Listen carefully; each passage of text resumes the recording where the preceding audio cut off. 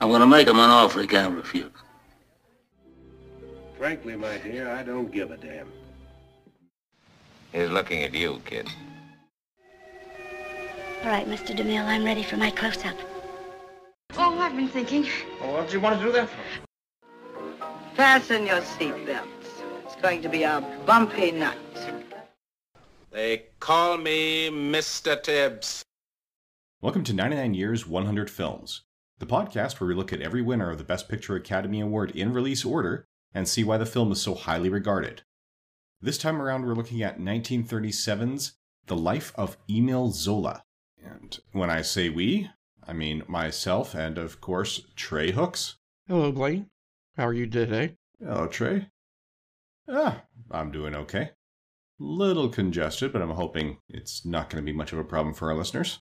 So we are looking at The Life of Emile Zola. This is directed by William Dieterle, with screenplay credits going to Norman Riley Rain, Heinz Harald, Grisa Herzeg, with Heinz Harald and Grisa Herzeg sharing story credit, and Matthew Josephson getting credit for the source material Zola and His Time, which will be in public domain around 2023 or 2024, if I've done the math correctly, at least for the American public domain. There's an and with the word between Harald and Herzeg's names on the story, but ampersands between them on the screenplays. So that tells me that Harald and Herzeg worked together on the outline, did their own scripts, and then they probably brought in Norman Riley Rain to combine those scripts and come up with one coherent package, which I can see, because even though this is called The Life of Emile Zola, it's not really about his entire life. It has elements from most of his adult life, but the bulk of the story takes place in a 12-year period. So what we have is Emile Zola, who, as we start off, is a starving artist who keeps getting his hand slapped by the authorities because the books he's choosing to write are not particularly flattering for those in authority. He's good friends with Paul Cézanne, who's warning him, don't become one of these, the successful fat artists who, are no longer in touch with the people. And as his life progresses and he gets more and more successful, there is a parallel story in which a military officer is railroaded. There's some military secrets leaking. Captain Alfred Dreyfus is blamed on some tenuous evidence, and he ends up in exile. And his widow comes to Zola and says, hey, I've got documentation here that says that the powers that be not only knew he was innocent, but when they found out who was really guilty, they upheld the original verdict and let the guilty men go free just to save face. And Zola eventually takes a look at it. It takes reminders of comments Paul Cézanne made to him to get him to take action and realize he had become a little too complacent. And he writes an article, I accuse in here, or j'accuse in the original French, accusing the authorities of doing this and sending a guilty man into exile, sending an innocent man into exile for a crime he didn't commit, even though they knew who really did commit the crime, and after years of pushing, finally manages to get that verdict overturned and have the truly guilty party end up punished for it when the innocent man goes free. Although he passes away before the process is completely finished. So I think that's kind of the nutshell version. I don't know if there's any key details you think I missed that should be added in here. No, that covers it. All right, so first of all, just watching it as a film, this was definitely well made and very entertaining. And a lot of that rides on the person who played Emile Zola, Paul Muni. This is our first opportunity to talk about him properly. We've mentioned him in past podcasts. For last month's show, he won Best Actor the previous year for the story of Louis Pasteur, and we spoke about him a little bit when we were covering Cavalcade because he was in I Was on a Chain Gang. Yeah, up to this point, he's actually been nominated for Best Actor 4 times. And he's actually won the award once. So he was nominated for the Valiant in the second ceremony, for I'm a Fugitive for a Chain Gang in ceremony number 6, for Black Fury in ceremony 8, and then he won for Story of Louis Pasteur. And this is actually his 5th nomination for the life of Émile Zola. And he's an interesting figure. He's one of those forgotten actors, for lack of a better word, today, but he was, obviously by the nominations, a huge force in the 30s.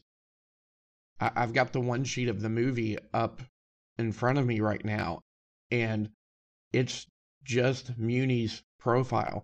Not Muni as Zola, just Muni's profile. And obviously Warner Brothers felt that that alone was enough to sell the movie. Yeah, and at this stage it was. I mean, I listened to old-time radio shows, and there are radio plays from this era that joke about how Paul Muni's in everything. Mm-hmm. He was one of the biggest stars, and I don't know that I had seen anything he was in prior to working with this podcast. And now I've seen him in a few things, and I just don't understand why everyone remembers the Clark Gables and, you know, and Spencer Tracy, and there's a number of other major names from this era, but seemingly not remember Paul Muni. He had a relatively brief film career. I did do a little bit of research on Muni. He came up in the Yiddish theater, and I guess he eventually just decided that the Hollywood lifestyle or the Hollywood way of making entertainment just wasn't for him. So around the mid-40s, he stops making films and predominantly goes back to Broadway and the theater. He would do a few more films after 46, but he primarily became a Broadway actor. So when you compare him to someone like Tracy, who had a career all the way up until his death, until the mid-60s, or others like Jimmy Stewart, who had careers until the 60s or 70s and then would later pass in the 80s, Paul Muni's film career was relatively brief. But Paul Muni had done plays with Marlon Brando, and later in life, Brando was asked who was the best actor that he had ever worked with, and he cited Paul Muni.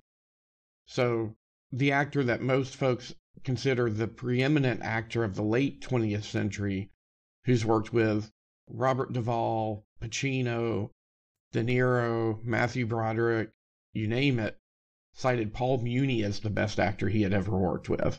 Yeah, and honestly, seeing the quality of his work, that doesn't surprise me. No, I agree. I don't think we have ever spoken about it because it hasn't been nominated, but I think the first film that really brought him into prominence or made him a box office star was Scarface. And while there's absolutely nothing wrong with Brian De Palma's Scarface from the 80s, most people don't realize that it's a remake of a Paul Muni film. Go watch the Paul Muni film. It's the better film. I've actually heard that from a number of people. So I probably will get around to it someday, even though I'm not a huge fan of the gangster genre, as people will hear when we get to 1972. But yeah, Muni himself, he is one of those actors. He's kind of like Gary Oldman is today, where you can see him turn in 3 incredible performances and not realize it's the same man because his performance is so transformative. I would not have guessed that he was only in his early 40s if I were only looking at footage from the end of this film. He's grown out his facial hair, and checking pictures on Wikipedia, Muni is just one of several people who look incredibly similar to their real-life counterparts, because this is a true story. And if you look up the Dreyfus Affair on Wikipedia, a lot of people look remarkably similar. So Muni's hair is a little bit thicker than Émile Zola's, but he's got the same style. They dyed it white to make him appear like he's aging. And he had the physicality of an older man nailed. So I had no problems believing that he was an 80-year-old man when he was an 80-year-old man. A lot of people easily overplay that when they're trying to play older. But Muni absolutely nailed it. So I give him a lot of kudos to that. This is one of the most convincing old person makeup jobs I've seen, and it's just, yeah, let's dye his hair a little bit white, and then the rest is all in his performance and not in the makeup. I've heard some compare Muni to Lon Chaney in that because of his particular theater background, he did a lot of his own makeup work and was really good at subtle makeup. Yeah, I would not dispute that based on anything I've seen from either of them. And I've seen quite a bit of Chaney Sr. Chaney Jr. I've seen some of, but I don't think we'd have ever heard of Chaney Jr. if not for Chaney Sr. He is not one of the more talented people that's ever come through Hollywood. So in terms of other key members of the cast, we've got Gail Sondergaard as Lucy Dreyfus. We've got Joseph Schildkraut as Alfred Dreyfus. Gloria Holden as Alexandrine Zola. Donald Crisp as Maître Laborie. Erin O'Brien Moore as Nana. John Littell Charpentier. Henry O'Neill as Colonel Georges Picquart. Maurice Karnowski as Anatole France. Louis Calhern as Major Dore. Ralph Morgan as the commander of Paris. Robert Barat as Major Walsin Esterhazy. Vladimir Sokolov as Paul Cézanne. Grant Mitchell as George Clemenceau, and Harry Davenport as the Chief of Staff. Now, in terms of the awards, this at the time was a record holder for most nominations. A total of 13 individuals were nominated.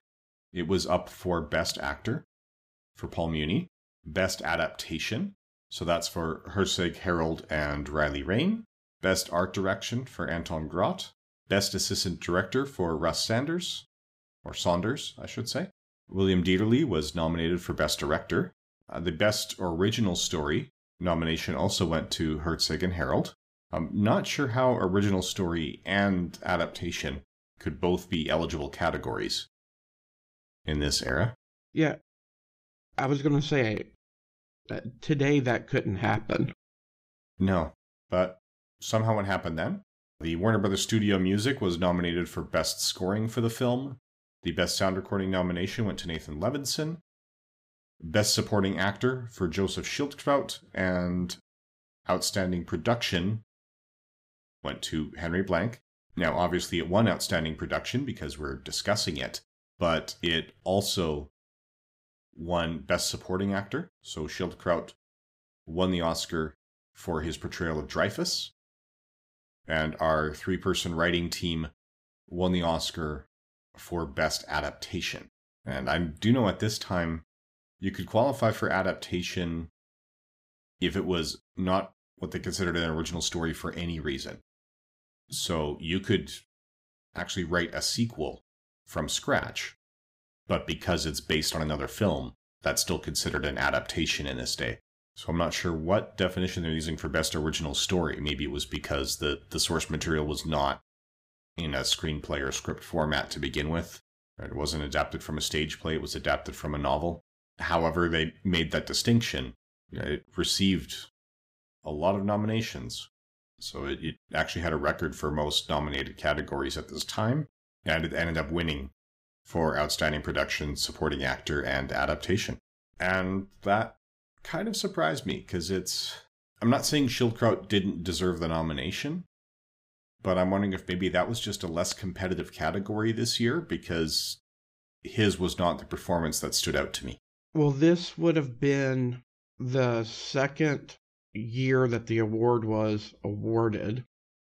And I'm just looking at the nominees real quick.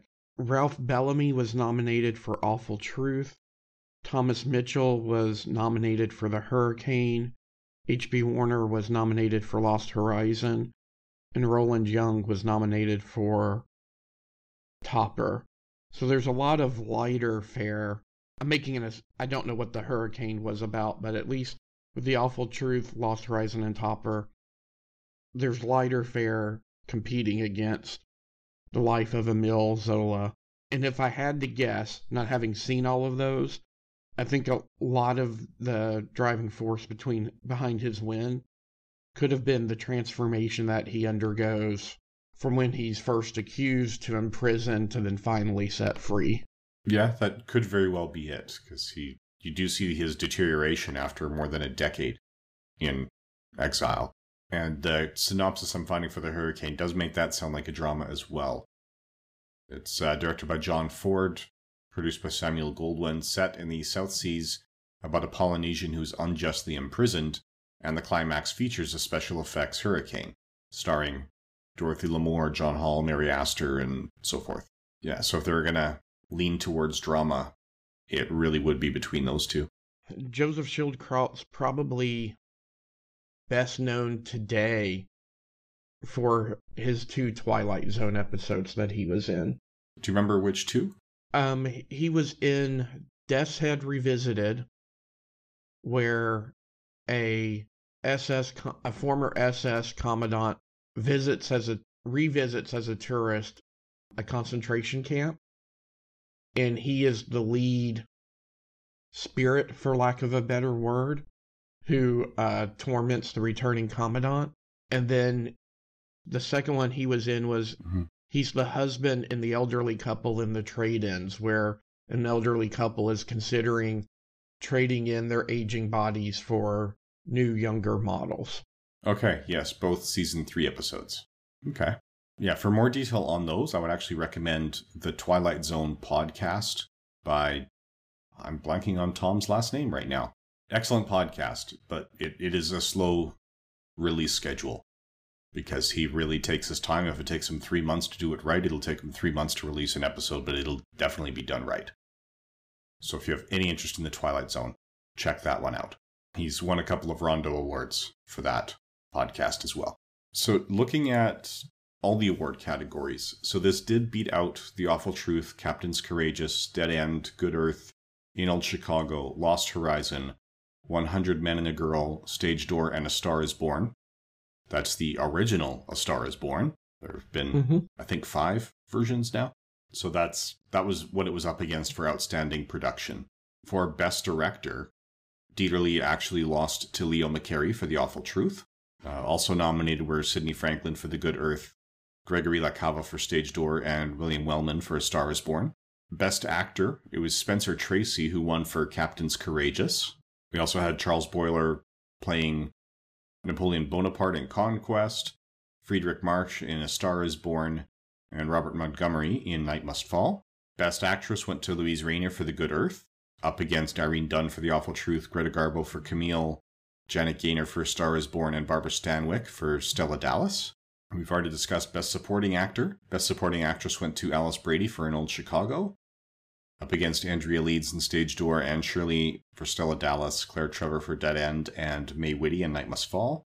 Best Original Story went to A Star is Born by William Wellman and Robert Carson, up against the writers Robert Lord for Black Legion, Niven Bush for In Old Chicago, and Hans Crawley for 100 Men and a Girl, in addition to this film.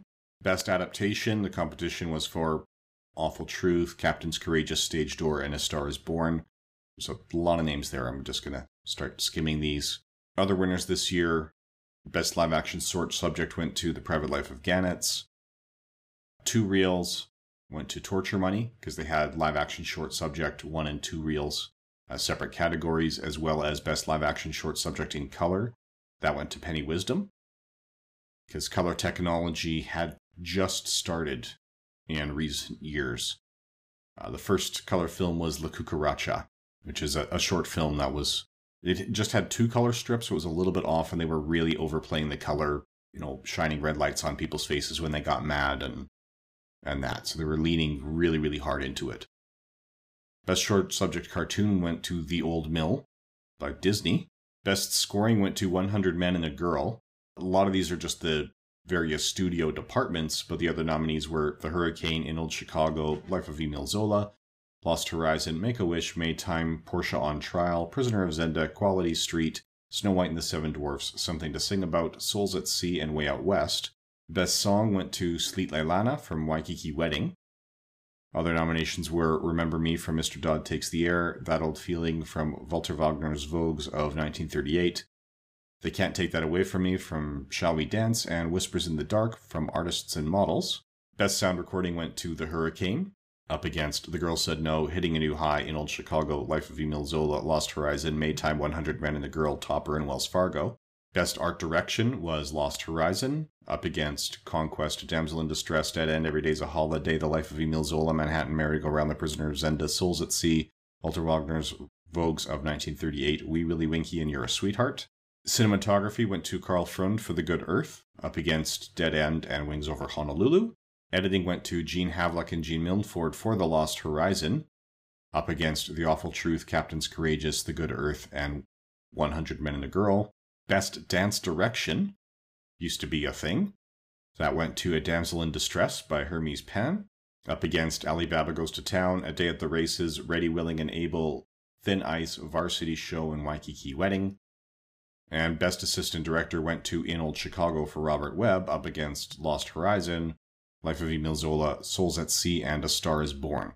So Zola had 10 nominations in this year, which was the record for the year, and the record to date when this film came out, up against Lost Horizon and A Star is Born with 7 each, Awful Truth and In Old Chicago with 6, and so forth. So if we now look at how history has remembered these films, pretty universally, looking at Letterboxd, looking at IMDb, the highest rated films of the year are Make Way for Tomorrow, Grand Illusion, and Captains Courageous, with Humanity and Paper Balloons and Stage Door coming up pretty quickly after those. Which Grand Illusion, for whatever reason, wasn't nominated this year, but it's on the nominees for next year. Yeah, and the reason for that is probably because at this time, the nomination category is based on, and still is today, when that first airs in Los Angeles. So that's probably because of the delay getting that film over from France. Okay. We'll talk about that in much more detail in the 2004 ceremony with Crash, since that was one where they deliberately withheld the Los Angeles premiere for a year because they felt they'd have a better chance of winning in the next year's Academy Awards ceremony. And it did win, so it worked out for them. But yeah, that was a deliberate strategy that they employed. So of the ones that were actually nominated for Outstanding Production, this is the only one I've seen. I've seen... the only one that I've seen recently is Lost Horizon, which I'll give a shout out to our good friend Rob Kelly. He covered on the Film and Water podcast. I know in the past I have seen Dead End and The Awful Truth, but I was not able to rewatch those for this recording, so my memories of those are a little bit older. Yeah, and yeah, looking at the IMDb ratings, they're of the nominees, they are putting Captains Courageous at the top of the list. That's actually, according to IMDb, that's number 3 for the year, where Life of Emile Zola is number 33 for the year. Whereas Letterboxd has Emile Zola. It's a little hard to figure out where that sits on the rankings, because that it comes in at a 3.2 out of 5 on Letterboxd, and for some reason, anything that didn't get a number is sorted at 3.5 when I looked at it. So there's a lot of things that you can't actually quantify where they are on the list above it. Mm-hmm. And I just didn't have a couple hours to go through and sift through hundreds of films one at a time. But it wasn't one of the highest ranked on Letterboxd. Of the nominees, they'd actually put The Awful Truth at the top spot. That's number 4, Stage Doors at 5, and Captains Courageous is in 8th place. And what I find, IMDb is more the popular vote, so that the IMDb rankings are a better representation of pure entertainment value, whereas the Letterboxd rankings are more likely to take into account innovation in film and analysis and themes and what they're exploring on screen. So those just tend to be the attributes that have different weightings between them. And both places would actually put A Day at the Races with the Marx Brothers higher on the list than Emile Zola, which is one I have seen, but I can respect what the Marx Brothers have done, especially for stand-up comedy. There's no question that what they did, it laid the groundwork for pretty much all stand-up comedy today. But I don't find that their sense of humor makes me laugh terribly often. So I respect them more than I enjoy them. I haven't seen A Day at the Races yet. My understanding, and when I say my understanding, I'm citing sources like Mark Evanier, is that the Marx Brothers kind of had a sweet spot in their career. You can see where they're trying to go with their first couple of films, like The Coconuts and Animal Crackers. Then they seem to get there with A Night in the Opera and Duck Soup, and the one that I'm forgetting, which is set at a college. Then my understanding is, starting with A Day at the Races, you kind of start to get to the latter part of the bell curve. I haven't seen it, so I can't validate that for myself, but my understanding is Day at the Races is kind of considered the start of the downswing for the Marx Brothers. Yeah, it could be. I've got a couple of their box sets because they were cheap, so I've been watching them as they come up for this podcast. By the way, the college film I think you were trying to remember was Horse Feathers. Thank you. And, like I said, to me, they've never really done it for me, so I couldn't pin where it starts to decline, because I have a hard time finding a peak in their output. I would say that Duck Soup was probably their most innovative, and Night at the Opera Works is the most traditional, so those are the two I've enjoyed the most.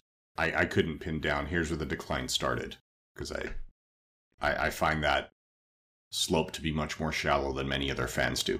All that being said, I have no dispute with The Life of Emile Zola being the best picture this year. Mm-hmm. Where I'm a little conflicted is, at least out of the nominees that I've seen, this is one of the years to where you have a wide berth of genre and themes nominated. And I always find that makes for a more challenging year. You know, I think overall, for example, the performances in Lost Horizon were better than the performances in The Life of Emile Zola, with the exception of Paul Muni. But it's almost quantitatively all of the talent in Lost Horizon, as good as it was, didn't outshine what Paul Muni was doing. And in a lot of ways, I felt like The Life of Emile Zola was almost a one-man play. For a lot of it, Paul Muni definitely carried it. In terms of screen time, that's the only thing that I actually had that is a bit of criticism, is that telling this story properly required spending a lot of time with the French military that Zola was not a part of. So we see Dreyfus get railroaded before before Zola even appears to be aware of anything going on.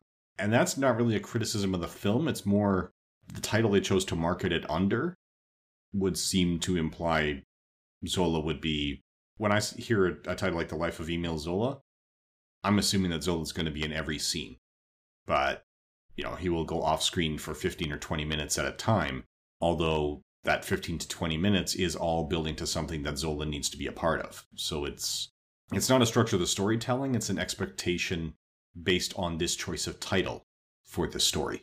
Right, and as you were saying that, I was thinking, but I'm glad they made that storytelling choice, because the Dreyfus Affair was a huge French scandal. The film was even banned in France upon release for a couple of years because it was still a sensitive subject. But as a viewer in the 21st century, I needed all of that background detail that they put in it. So I agree with you. Narratively, it needed to be there. They did a good job of showing a character arc with Zola in this piece. And that's something that often I find biographical dramas miss the point of. And sometimes it can be the conceit of how factual the biopic is trying to be. And this film lays it out very strictly in the title card in the beginning. We are trying to tell an entertaining story. We have used facts to tell an entertaining story. This is not a factual, this is not 100% factual and accurate. Yeah, it was, the general legal disclaimer, any resemblance to persons living or dead is purely coincidental, well, except when we used real people. Yeah. But you mentioned it in your synopsis. There is a character arc here for Zola. He is the starving artist who does become famous. You never see him condescend or look down at anyone, but you can tell that he's lost touch with his hungry origins. There's that sweet scene between him and the older Cézanne, where Cézanne kind of, with love and affection, divorces himself from Zola because he's not the same Zola. And then you see him resisting getting involved with the Dreyfus affair, which should have been something that was right up his alley. And then once he does get pulled in, it reignites his passion and his drive. So there is a really good, strong character arc here that is often missing from biopic dramas. Yeah, that's true. And like I said, sometimes it's going to be lacking if the subject of the biopic doesn't actually have a strong arc in real life. That could always be a limiting factor.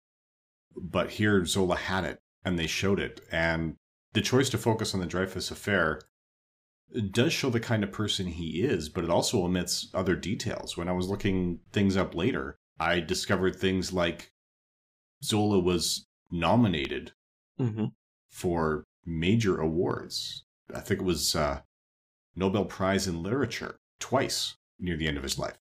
That and the other thing that I noticed was interesting was you did a Facebook post, as we often both do when we're watching films for the podcast, where you mentioned this film made you want to check out some of his works.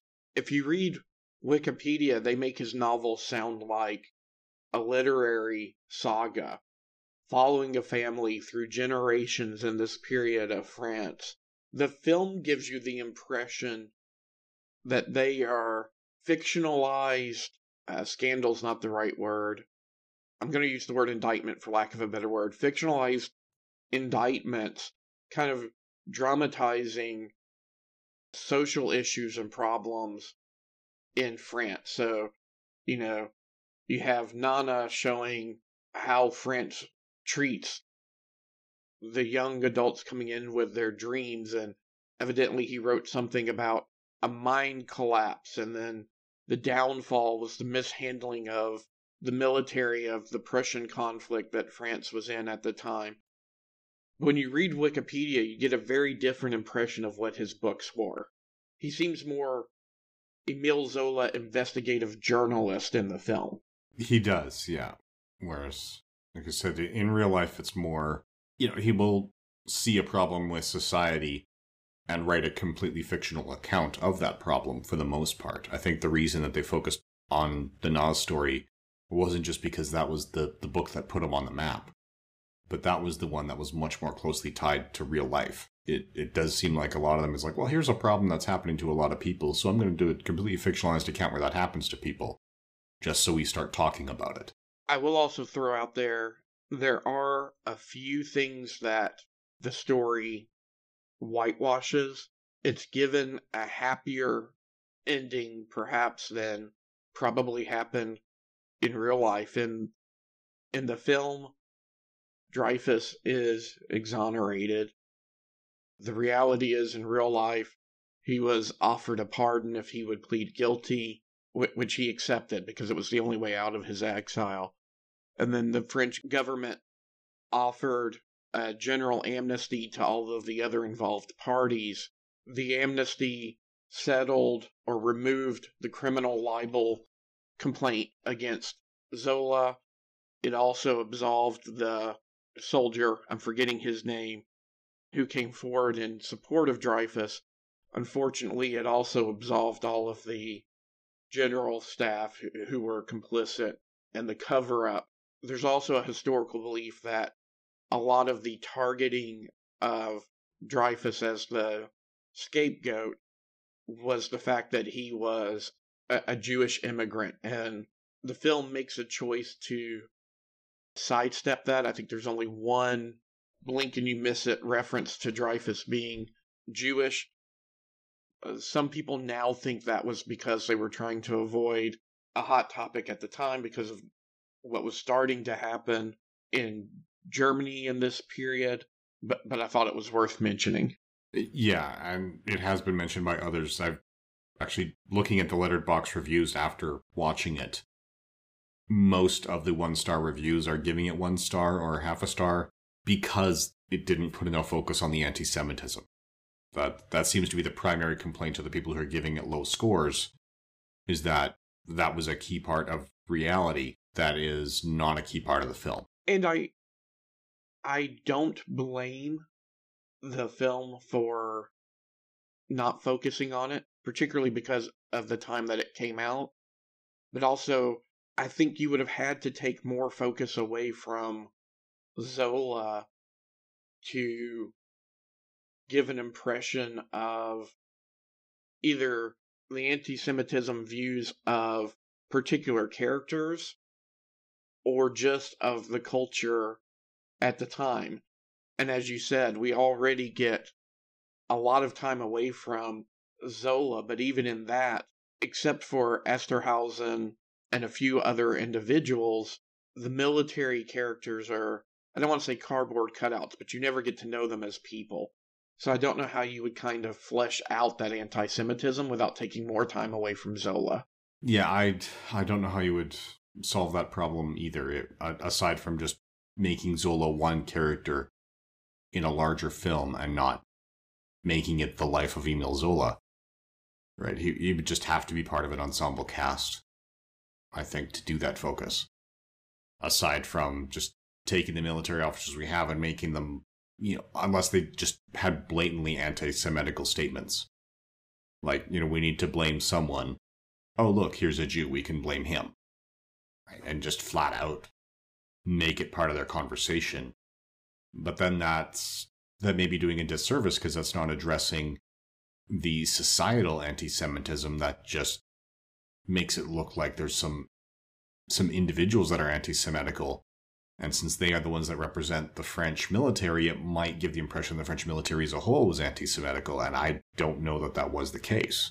It does seem like anti-Semitic individuals railroaded Dreyfus unfairly, but those are the only individuals we know, so making them anti-Semites might accurately represent them, but then it might misrepresent the whole of the French military.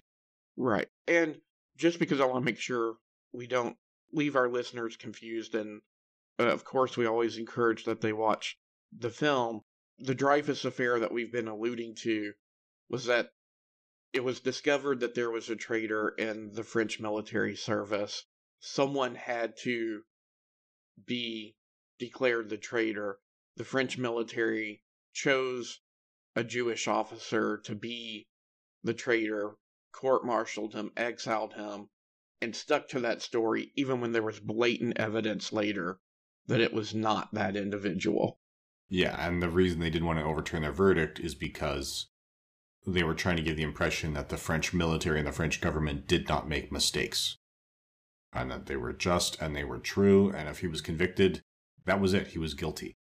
And that attitude was so pervasive that even Zola, who started his career questioning authority, said, no, he was found guilty, therefore he's guilty. And he dismisses it, hearing the story. And it's not until Dreyfus's wife, she didn't just bring him the letters, she deliberately left them behind. And left all of her evidence in Zola's house when she left after he turned her down. And that was enough. He actually did start reading them and saw, oh, wait a minute. No, this is blatantly obvious. And that's what got the ball rolling. I almost wish that we'd had more time with the wife of Dreyfus, because that would not have been an easy thing to do. Right? She has proof that her husband is innocent, and leaves it behind with a man who just said no, trusting he was going to change his mind and actually read them. It's a gamble that paid out, but the fact that she took that gamble tells me that there's probably more to her character, and she was a more interesting person than her total screen time implies. But again, this is about the life of Emile Zola. I almost want to see a movie that's just about the Dreyfus affair, and Zola is just the character he should be, rather than make it about Zola. I agree, and when I say this, I don't mean make the military the hero. Obviously, the general staff wasn't, but just show what went into the thought processes. You know, who thought it was a good idea? Oh, I know how we'll make this go away. We'll also court-martial Esterhausen, but rig it so that he'll be found innocent and acquitted. No, we heard your side. We decided your side was wrong. See, we're fair. Mm-hmm. Yes, there is an interesting story here, and I haven't seen the other Oscar nominees, but having watched this, I can completely accept that it was chosen as Best Picture. I've got no issues with that. The fact that it shows up so far down the lists, I mean, some of it might be skewed because, like I said, the predominance of the reviews that actually have comments with the low ratings are the ones that also say, that they're missing a key part of the story with the anti-Semitism, and they may be right. But in the culture at the time, it wouldn't have been as easy to spotlight that. So, yeah, to me, seeing it this far down the list isn't automatic evidence that the Academy was wrong to pick this film, but it is compelling evidence that I should take the time to track down the other nominees that are considered to be even better than this. No, I agree. I also think, I often find this the case, I also think a key driver in some of these things is, of course, the number of people who have seen something. You and I are film lovers, and we talk to other film lovers. Our good friend Paul Spataro on Is It Jaws? How many times has he mentioned, I discovered actor X, and then I consumed everything I could find with this particular actor in it. We're in a generation who grew up knowing who Spencer Tracy, Cary Grant, Humphrey Bogart were. If I'm doing my job right with my kids will, but I don't know that by and large their generation will remember those same names that I just rattled off. When you look at who is involved in the picture, there are no names here that would make somebody seek this out. Yeah. I mean, Dieterle and Muni are both strong names for their era, but as we were saying earlier, they did not end up as household names. The Awful Truth is an early Cary Grant film. Captain's Courageous, we've already mentioned Spencer Tracy. Dead End was a Humphrey Bogart film. I first saw Dead End not even because of Humphrey Bogart, but because of how television worked in the late 70s, early 80s in different parts of America and what they used as filler. The Bowery Boy films were part of my normal Saturday, Sunday routine, and the Bowery Boys spun off from the Dead End Kids, and the Dead End Kids came from Dead End. So they're different, even Lost Horizon. You probably don't know that film, but you know Frank Capra because of other films he's done, so you may have stumbled into that film. I just don't know that there's an entryway, unless you're people like us, or you hear people like us recommending it, for people to go, oh, The Life of Emile Zola, I need to check that out. Yeah. Yeah, I would agree with that. So, all right. So, yeah, I guess the last thing to do is say, who would we recommend this to? So who should make it a priority to track this down and watch it? Anyone who just likes a really good film. There's great acting in this. It's a good story. The Dreyfus Affair gives it a nice hook to pin itself on. We spoke about the controversy because of sidestepping some of the anti-Semitism, but I I can't. I have a 10-year-old and a 12-year-old. I don't see anything objectionable to where I wouldn't want them watching this if I was watching this. So, there's nothing particularly gruesome in it. It does go up to Emile Zola's death. I've been wanting to make a joke all podcast about Chekhov's draft, but because throughout the film he's always concerned about drafts and making sure the windows are all closed and everything is shut tight, and he dies because of carbon monoxide poisoning because of a faulty chimney, and because he kept everything so shut up, there was nowhere for the fumes to go. But I can't think of a particular target audience other than just people who like a really good film. Yeah, I would agree. If you've got any interest in military history in general, French military history in particular, or the man Zola, absolutely track this down. It's big for those, but it is so well made that you could come in with no intrinsic interest in the subject matter and still enjoy it.